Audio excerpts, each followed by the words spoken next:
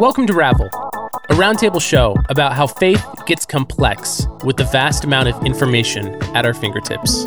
For some people, this complexity has caused the unraveling of their faith, and for other people, it's been liberating. Take us, for example. I'm Steven. I'm Josh. And I'm Emily.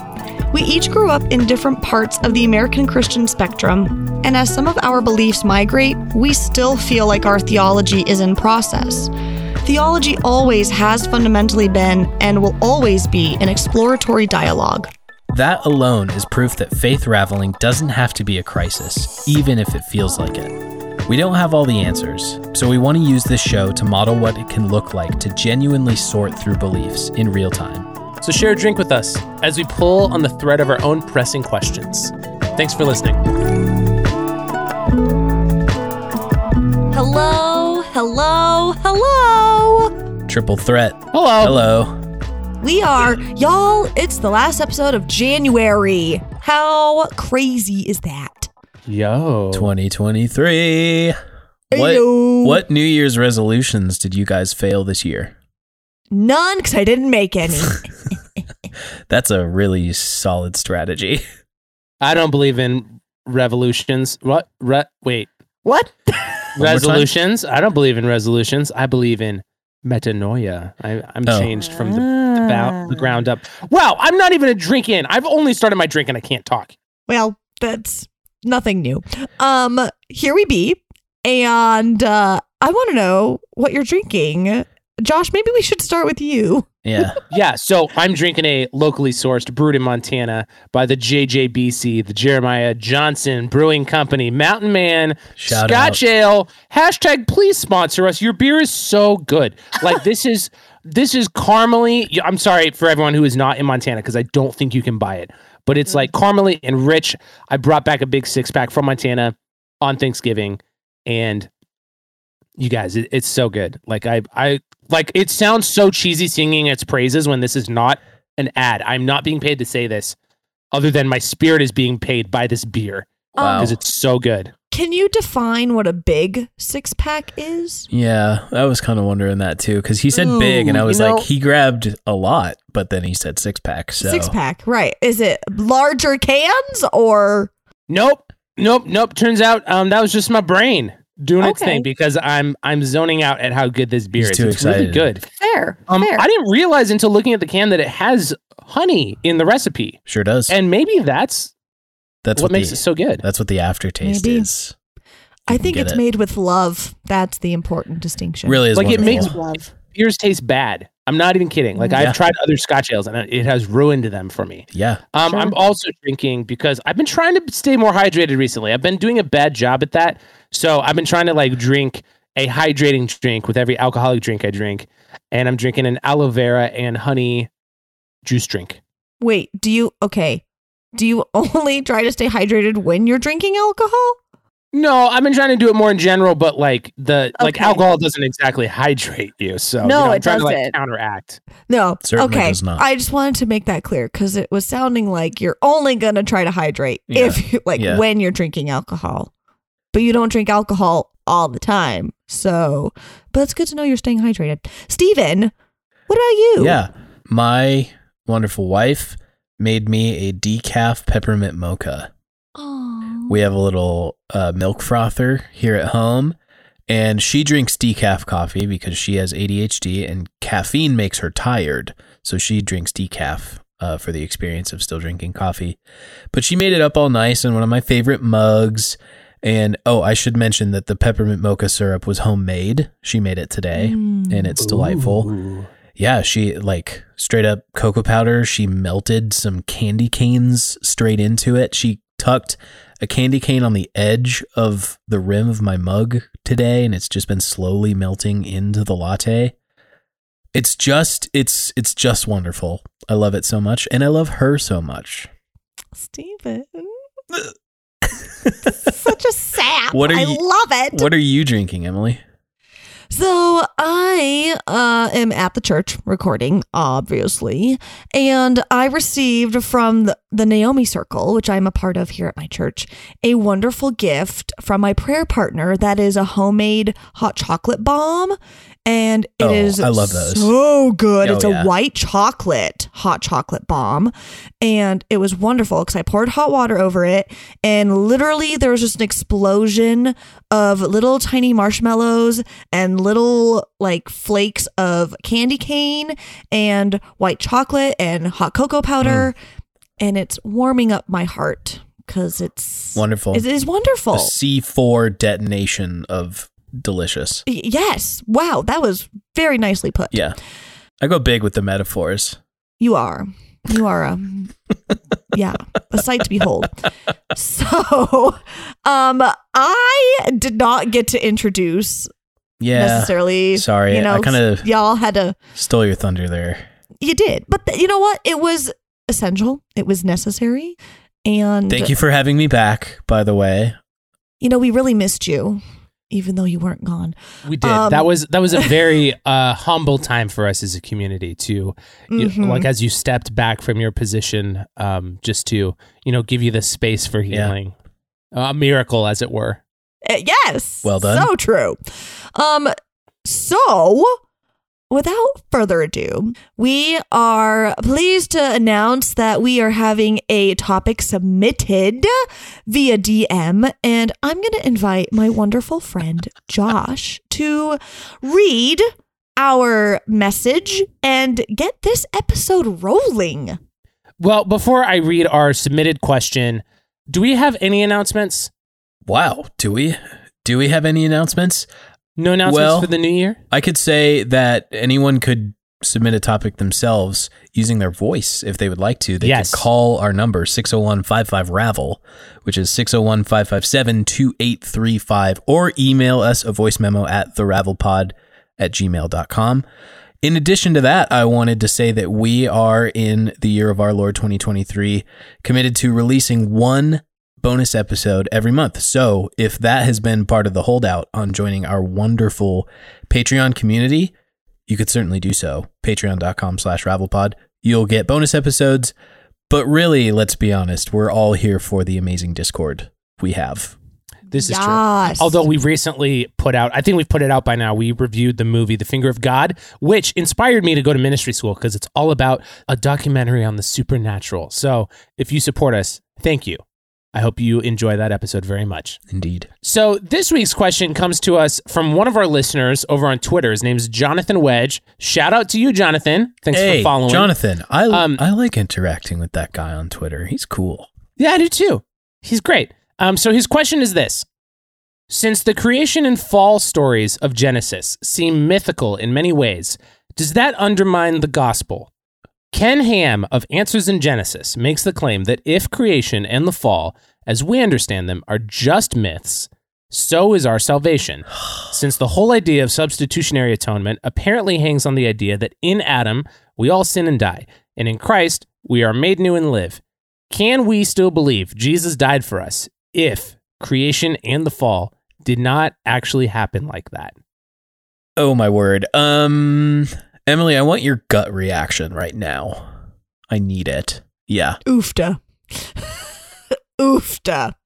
I think this is a great question because it dives, I think, right at the heart of what Christianity is all about. Yeah, probably. Classic 9 answer. I'm gonna take my balls off the fence and say yes. Wow. Speaking of big metaphors, I'm going to say, yes, you can believe that Jesus died for you, even if creation and the fall did not literally happen. Yeah, I think I'm going to agree with Josh. Though also I can agree with Emily because she kind of said a little bit of not a lot. We've talked about atonement. Yes, we've talked about that before, for sure. Where we kind of like tackled quite a few of the, I think there are like 7 or 8 popular atonement theories. There be 7. 7, thank you. Substitutionary atonement being one of many. Yeah, this question of like it comes down to like the action and birth and death and resurrection of a historical Jesus for some demands that whatever he's undoing is also historical. I think that's a pretty easy summation of it. Like, I've been reading Francis Schaeffer a lot because I've been like book clubbing a series of his books with my dad. And that is basically Francis Schaeffer's take, who is, by the way, like he wrote a lot of stuff in the 70s and 80s and is kind of considered one of the fathers of modern day evangelicalism. Yeah, and his argument is like, well, if a historical Jesus wasn't doing anything to reverse something that was done historical, then what the heck is he doing? Enter the other atonement theories, I suppose. I would offer those first of all. But also I don't think it even cheapens the idea of something substitutionary going on if Adam wasn't a literal person named Adam, or the fall didn't happen because a serpent deceived Eve. So, yeah, are you saying that, because if I remember right from our SpongeBob Teaches Us the Atonement episode, I think that you don't believe in substitutionary atonement, correct? Or has that changed? It's changed slightly and subtly. Okay. And it has changed in the sense of like, I can appreciate what we're doing with the idea of substitutionary. Like, oh, how does one of my favorite pastors say it? I send my sins into Jesus on the cross so that he may live his life through me. It's kind of like that. I guess at the root of it is like, there's a confessionary nature of like, I appreciate something substitutionary going on because sometimes I feel extremely inadequate and I'm humbled by the idea of the living God taking my place for something. Though I don't think Jesus was taking our place before the wrath of God. Like, he wasn't taking the punishment that was coming from God and like standing between God the Father and us as a shield of some sort. Like, I think Jesus is revealing what God has always been like. And it is natural for us to think that when we die and when we have suffering and all that, that it is God punishing us. But I think Jesus's work was showing that God was never like that. And we merely put that on God because that is how we are. So would you say that's more in line with scapegoat atonement theory? Yeah, for sure. Sure. So my question then is, are you saying that you do think you can believe in substitutionary atonement while also believing that the story in Genesis is not a literal depiction of history? Yeah, I'm saying you can. Or are you just saying like atonement in general? Probably a little of both, honestly. Sure. I'm not convinced by the argument saying that like historical action A requires it be an answer to historical action B. Historical being the like, even if it is mythological, I think I can still accept what those atonement theories are doing. I guess. Emily, I'm curious what you see in this question as being like how did you put it? Did you say the pinnacle of like Christian thought or like something like that? Yeah. What do you mean by that? It's the heart of Christianity as we know it, because... Just because it's like that important of a question? Absolutely.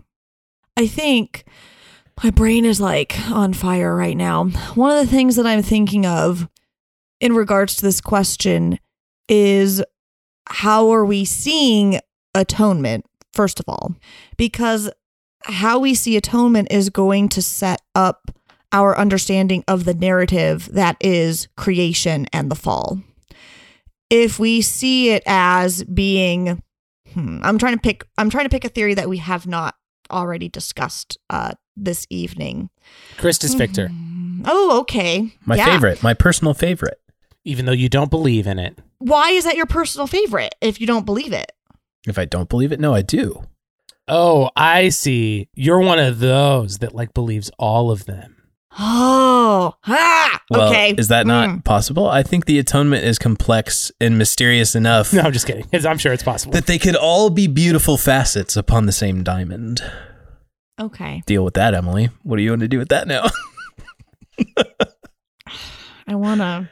Am I not allowed to do that? My Christology professor would be like, if he died, rolling in his grave right now. Wow. So if you were going to use Christus Victor as your example, what would it be? So let's see. So if we have the theory of Christus Victor, then the idea of creation and the fall would basically be that Christ was emphasizing the triumph over the evil powers of this world. So in the creation story, that is setting up the ultimate evil being unleashed through the fall. That being death, correct? That being death, yes. And so now we have the ultimate hero, that being Christ, conquering death.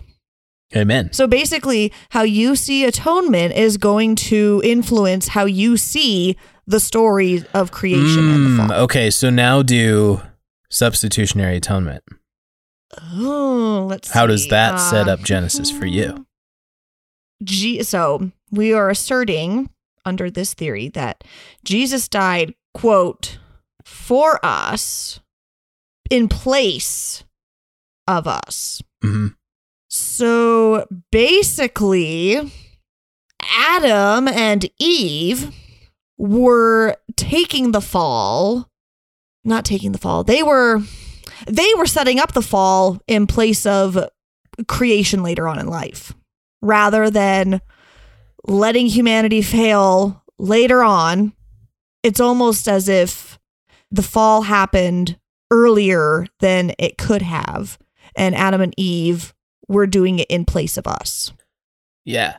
One thing that sticks out to me about Jonathan's question, and I don't think that he believes this necessarily, but I think he's just like asking it because I think it's a very interesting question to press into, that like someone like Ken Ham would say, well, if we're going to believe that the creation story is more mythological rather than literal, then that like logically, quote unquote, presupposes or like infers that the Jesus story is also that way. And then that would mean that our salvation is false or a story. And honestly, I think that there's like way too many logical jumps in there. But also, Josh, wouldn't you say, yeah?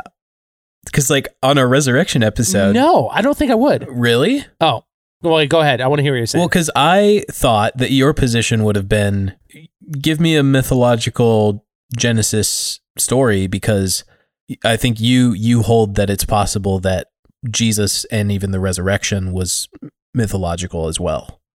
Yeah, I do happen to believe that it's very, very possible in my mind that even the story in the Gospels and the resurrection account is meant to be more mythological and story driven rather than taken as a literal historical narrative.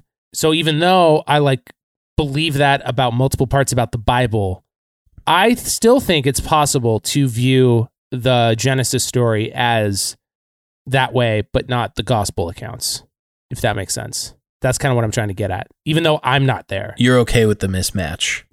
Yeah, I don't think it's inconsistent at all. Like, oh man, I was about to justify myself, and then I was like, oh man, do I actually think that? Oh, interesting. Because like part of what I want to say is like, I think that there's several spots in the Old Testament that are like very disprovable. But then there's also other spots in the Bible that are not quite as disprovable, but they're also not provable. Mm-hmm. Like, did Paul write that letter to the Romans? How many of the Roman church people read it? Like, we don't know. Like, that's not a thing that we can like really find out usually through archaeology. And like, I think that there's a, for lack of a better word, I'm going to call it a bias. I think that there is a bias that exists that, oh man, oh shoot, you guys, I'm tying myself up in knots here. I feel like everything I try to say, I like almost immediately counteract myself in my head. So I'm just going to say this. I think that there's a bias that exists that assumes that things in the New Testament are more reliably historical than the things in the Old Testament. But I also don't think that that is an inconsistent logic. Like, we are closer time-wise to the events of the time period in the New Testament. Man, I'm obviously not an archaeological expert, but like I would assume that those kinds of things are easier to discover than the things that are allegedly from the time of the earlier parts of the Old Testament being written. And so I don't think it's like, I don't think, I would not call someone's faith inconsistent, I guess, if they like felt like some parts of the Bible were metaphorical and mythical in nature and are meant to be that way on an authorship level, and other parts of the Bible are arguably historical or close enough. I like that. I can appreciate that.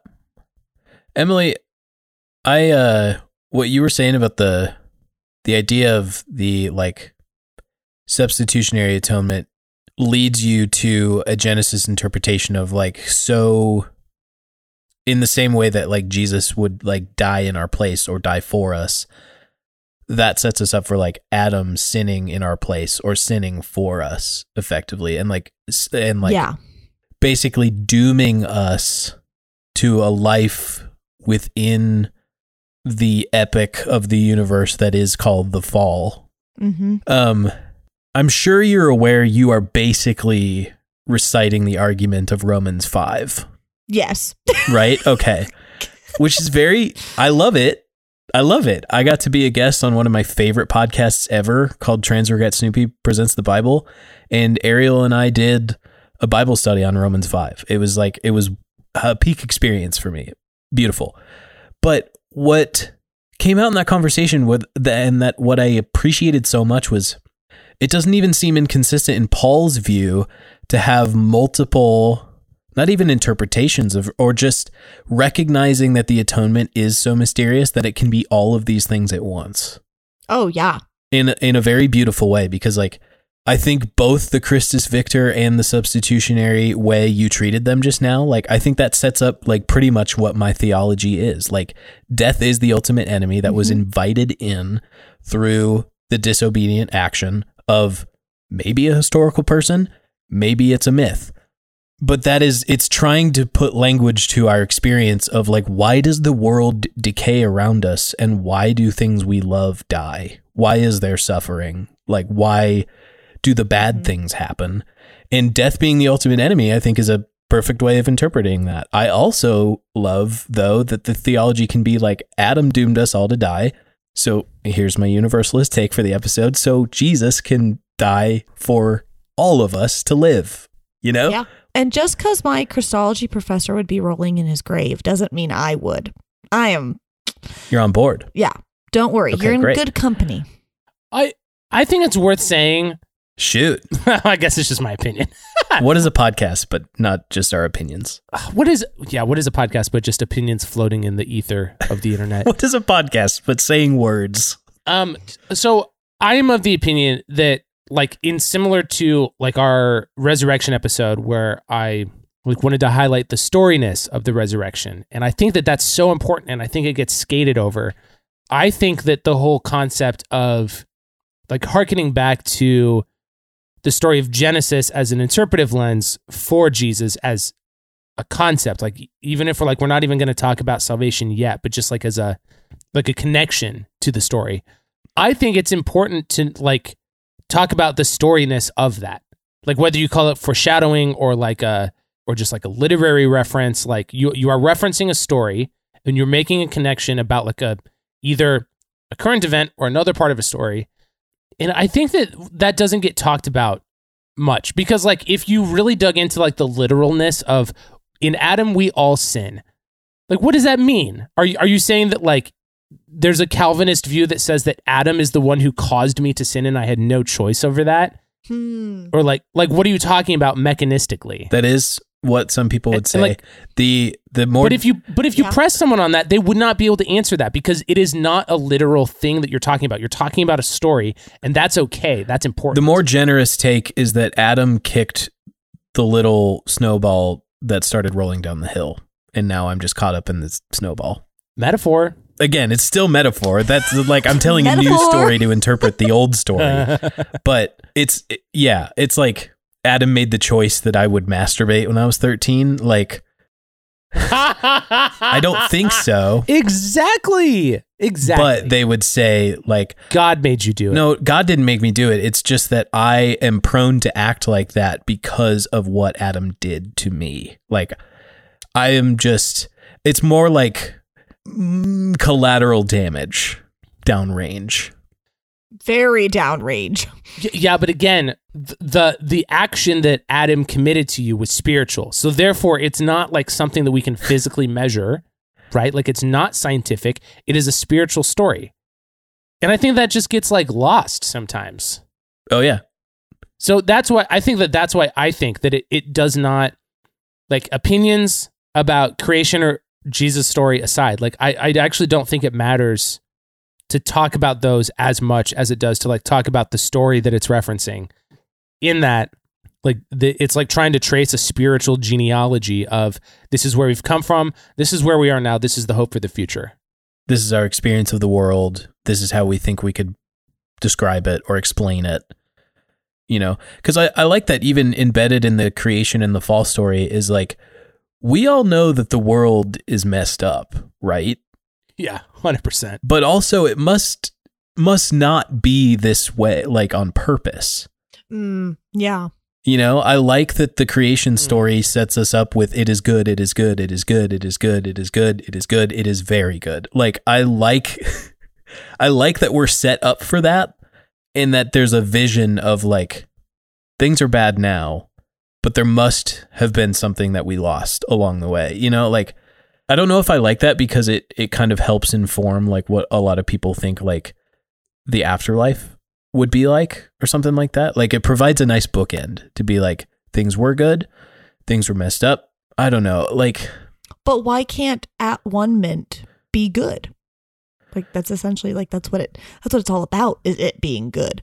Oh, and like the at one mint, kind of like what you're saying is like, now you can look back and be like, oh, it was always this way. Action, reflection, action.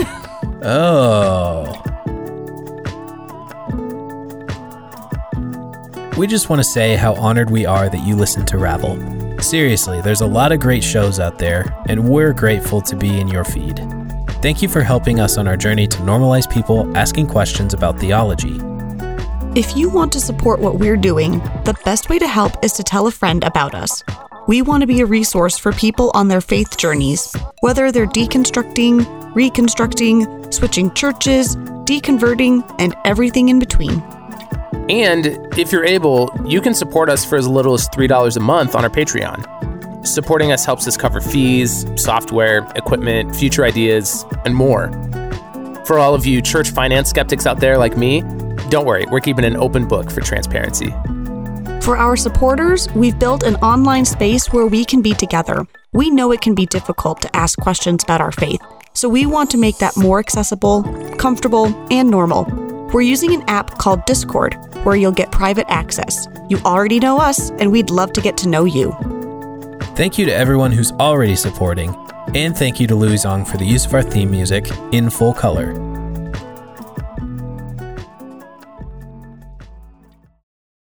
Can you say more about that, Emily?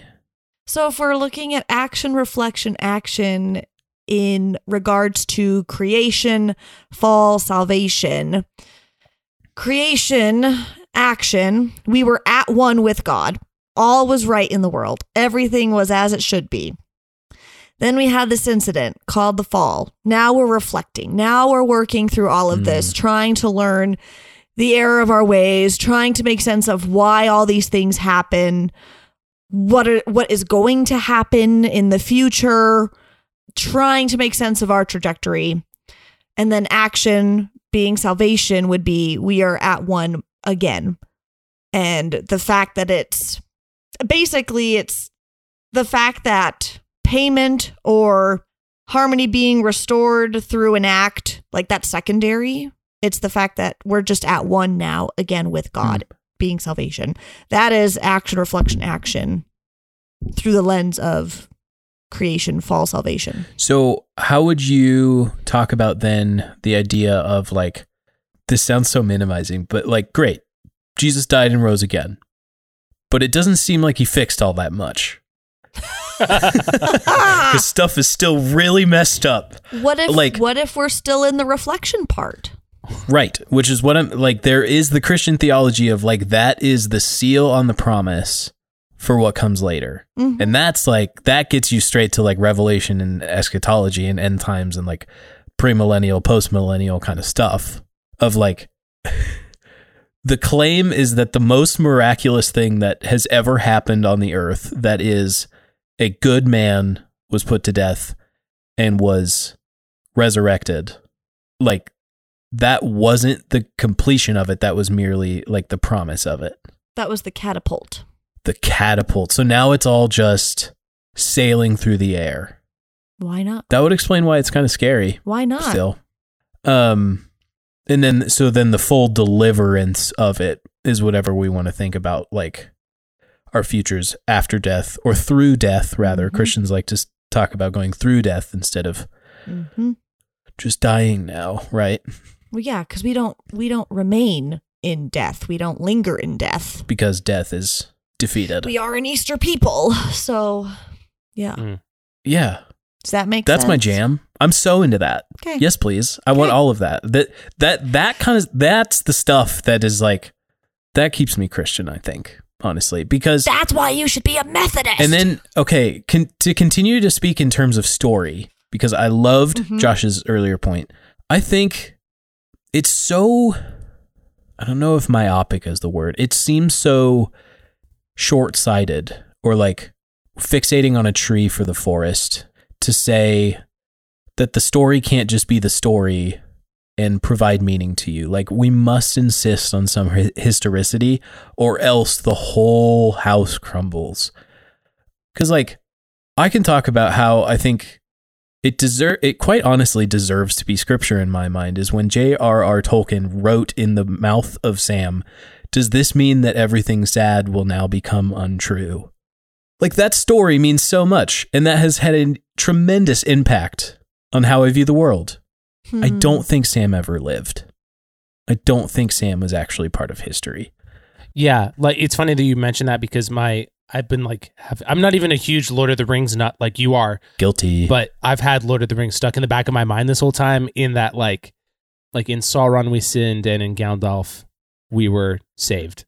But like nobody's debating if Lord of the Rings is just a story, because like we recognize it as such. We recognize it as such because, admittedly, we do have a much shorter window between when that author was writing and alive. Right. But also, like, Lord of the Rings is an especially interesting point, because Tolkien always said that he wrote about Middle-earth as if it was the real history of England and Europe. Oh, yeah. Yeah, 100%.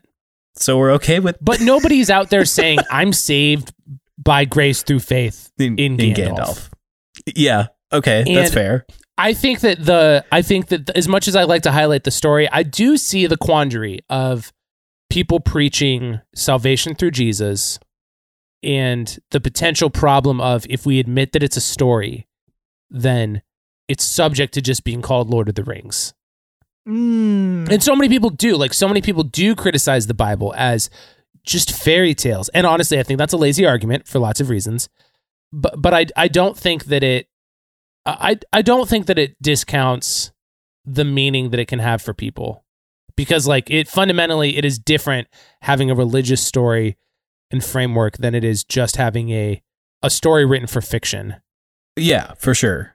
Though I would say that I think it requires a lot more imagination to treat the Bible as it ought to be, and also don't discredit the actual fiction that much. Like, to say like, oh, well, if I lose the historicity, then the Bible is just as good as Lord of the Rings. It's like, okay, is that okay though? Like, no, I agree. No, it's see, I'm on that side, but like, I understand someone who feels threatened by if I say that I believe that the gospel accounts are primarily mythological and maybe some of the events happened. I can understand why that someone feels threatened by me saying that they're fool. I think people often interpret that very personally and take that as, I believe you're foolish for believing that Jesus was literal and died for your sins, and through the death of him on the cross somehow mechanistically like saved you from eternal death and suffering. Like, to make Emily's point again, like make you an Easter person. And I'm just kind of sitting in that, because I'm not really sure what I would do there. Like, but I think that that's part of the reason why I don't want to hit it too heavy on my opinions about that, because like, I don't see the good in arguing with people about that. Like, I feel safe talking about it with people like you, like, they want to talk about these things. But like, even if I stray further away from orthodoxy, I don't know if I will ever be convinced that I should like apologetically argue against the historicity of Christianity, at least to someone's face. Maybe I'll still like put a podcast out there on the You'll still internet. tweet about it for sure. Maybe. You guys want to talk about the fall some more? Yeah, let's do it. Yes. What is it? What do you think? What do you think about it? I've been actually stewing on this quite a bit, but I want to hear from you two first before I put out my theory. I don't like how we label, categorize, identify it as the fall. It just I just don't like how that It's sounds. very abrupt. Well, yeah, and it's there's something harmful, and I don't think it's intentional, but it invokes something within me that forces me to see this whole situation as, if I fall or if I have fallen, then I have a choice as to whether or not to get back up. Oh. And how then is Jesus Christ a part of that?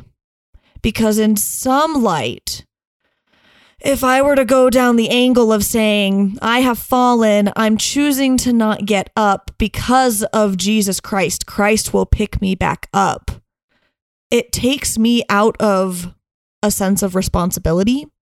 But at the same time, this idea of I can get back up, is Christ then really essential in this whole story? That was the first thing that we called that came to my mind. We called that in youth group the problem of works-based salvation.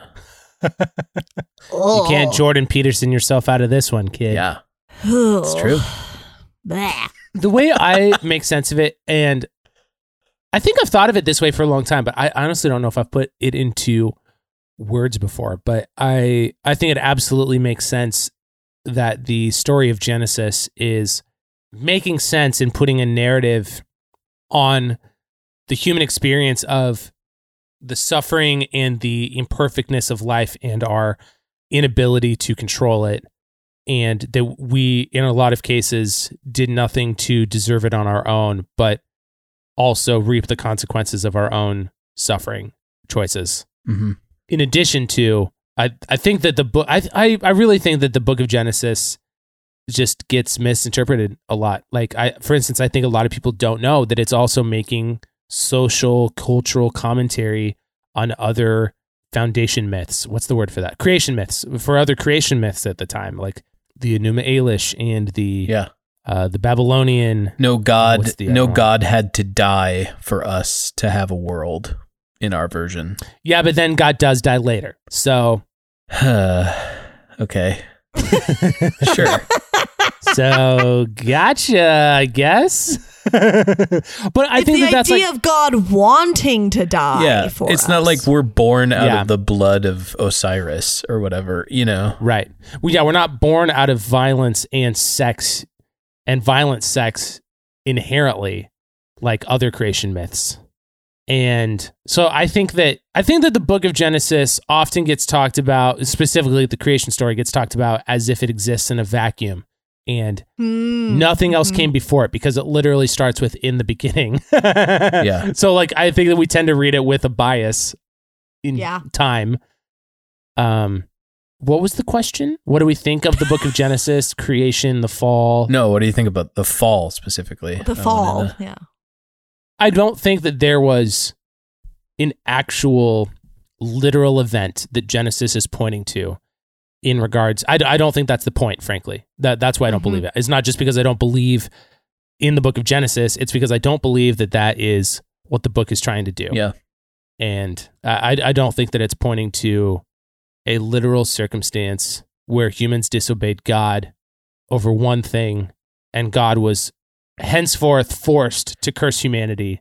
I think that it is a very creative, highly commentary filled narrative on the human experience. Amen. I like that. Yeah, I've been stewing on the fall for a while, kind of informed by some thoughts that Marv gave us when he was a guest on Ravel back when Emily had Thea and was on maternity leave. We talked a lot about like science and faith, and especially Genesis comes up. And then like thinking of the creation narrative, like the way I've been sitting with it for quite a while is it describing the essential like process of evolution as we see it. Like, I think you could probably just sum it up as saying like, I'm probably a theistic evolutionist, and I think thinking of like, we're reading about these days, right, of creation, and whether you want to interpret that as like stretched out, like a nondescript amount of time, or call it an epoch or something like that. Like, this is how the world came about, and these are the patterns we're picking up on. I really like that. And beginning to think of the fall in the same way is like, I agree, Josh. I don't think there was a moment where like in the snap of a finger or in like the crunch of an apple, that was the fall. Like, I think the fall was gradual, and I think the fall is really just paying attention to the physical law of entropy and acknowledging that decay happens and that things don't naturally get better, at least according to our definitions of better and worse. Like, I've noticed as a homeowner that things don't repair themselves. They only break. Like, they only get worse. Like, my laundry doesn't clean itself. It gets dirty, right? And just those observations of like, oh, this is going to take work. And I think there's a lot of theology of work in Genesis that doesn't get enough credit, like how work wasn't actually part of the curse. It was just like increasing the toil or something. And the pain, increasing the pain of childbirth and all those things. But really, I think the fall was, I think it's one thing to call the fall. I would probably call it when our species realized that it was thinking. Had a thought that it was thinking, or like realized consciousness. And also, I think what the story shows us is like, once you realize you are conscious, and once you realize you are naked, then you know you're vulnerable. And when you know you're vulnerable and what you look like when you're vulnerable, and you see another person that kind of matches what you're like, right? Like, this is the differentiation that you see in Genesis of like male and female. He created them. Like, I'm a naked man. That's a naked woman who looks extremely like me. And because she's naked, I also know what makes her vulnerable because I feel vulnerable right now. And I think the moment that you know vulnerability in another human being is when you can exploit that for your own gain. And I think that's sin, to exploit other people. And the rest is history, as they say. I think this is going to go high level for a second for me. I think this is a great example of why normal people need to have theological conversations and why everyone should see theology as accessible and dialogic. I don't think that's a word. Dialectical. There you go. Nope, that's not the right thing either. But yes, I also think theology is dialectical. But like the conversationality of theology, because while I do think that some things are wrong, like interpretive or opinions. I think opinions can be wrong a lot. I think it's these kinds of conversations that either show us truth or like show us the point of what we're reading eventually. I mean, I think that's still kind of a controversial take in some circles that like you should talk about the theology you believe. And I don't think it should be controversial. I think that that's what gets us to truth. Amen. Any hot takes about the relationship of the creation and the fall and Jesus at the end? I guess my only hot take is that I think I almost feel sad that I felt like I wasn't allowed to play with my theology as much growing up. Kind of to your point, Josh, of just like having these kind of conversations. Like, I think I was scared to think of the Bible in general, but especially these stories.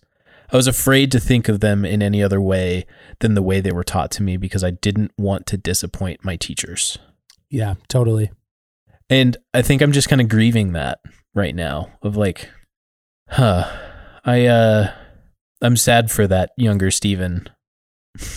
Because like I now think that I am in a much more life-giving place and a far less anxious place because I'm not worried about the historicity of Adam or the 24-hour creation days or whatever. Like I can hold all that loosely, and I can experience love in a community where we disagree on those things, but by the fact that we hold all of those things loosely together is what makes us hold on to them at all. I don't know. It's a very tender place to be, I guess, of like I'm trusting you guys that you don't just like turn this around on me in a couple of years and be like, see, this is why he's a heretic. We're going to excommunicate him. He's gone. It's done. It's over with us, you know?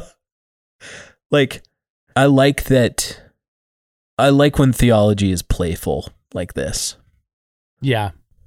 I don't know if that was a hot take, but that's what I have for the end. I think I'm stewing on what's the point of it all.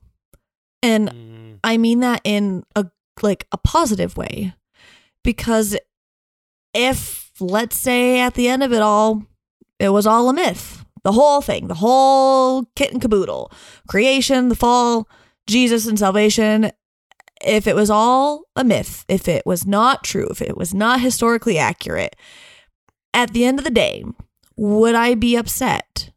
What was the point of it all then, if it was not historically true or accurate? Well, the point of it was to point me in a direction of how to best live my life in a way that's not selfish, but in a way that's selfless, not self-gratifying, but gratifying for others in a way that's paying it forward and being justice oriented and being merciful and being compassionate. Because if I need to live my life in a way like that, solely because it is historically accurate, solely because it's all true, then fiction like Lord of the Rings, like Harry Potter and things of that, then there would be no reason to have those things other than for entertainment. But I think those things provide something valuable, like life lessons, like giving us models of how we can be in the world. So if my interpretation of creation, fall, and salvation changes 10 years from now, the point of it is still going to remain that I can still learn something from it, and I can still live my way as being a life-giving, caring, selfless individual to ensure that creation thrives and all those who are God's children know that they're loved. And I don't see anything wrong with that. To piggyback off of what you're saying, because I completely agree with that, there's this Twitter user, his name's Preston Ship, and he went pretty viral on Twitter a couple months ago for asking the question, which I really love. The way he phrased it was something along the lines of, how would your faith change if you discovered that Jesus did not literally rise from the dead? Like if there was actual proof that Jesus did not. Like very thought experimenty, very like hypothetical, like use your imagination, like how would that actually impact you? And he got a lot of interesting responses. But what I really love about that question is I think it's very scientific. And I think that what it begs the reader and the listener to think about is if you have I think it's a very scientific approach to theology in the sense of if you have a theological religious hypothesis based on some data, and you realize that some of that data you were misinterpreting or you didn't have the full picture, that doesn't necessarily mean you should throw out the data. That just means that hypothesis was false. So now what do you do with the data? And I feel like that's exactly what Emily's getting at. Like just because we realize that a conclusion or a preconceived notion was incorrect, that doesn't mean that the data is falsified. Or even if something was incorrect in the data, like what needs to be cleaned up? Because it's not like in science, data isn't just because it doesn't prove a hypothesis or just because like some of the data has limitations or is incomplete or needs to be cleaned up or it's corrupted data, like that doesn't mean it's all useless. So like what is useful in the data still that can lead you to the truth. And I think that's a great perspective to have about things like this in theology. Like all of these things, like whether it's like the atonement or creation and salvation, the historicity or not of stories, like it's all getting at something. Like the point of the Bible is not, did Jesus literally die on a cross? Or did the flood literally happen? Like that's not the point. And I think that's important.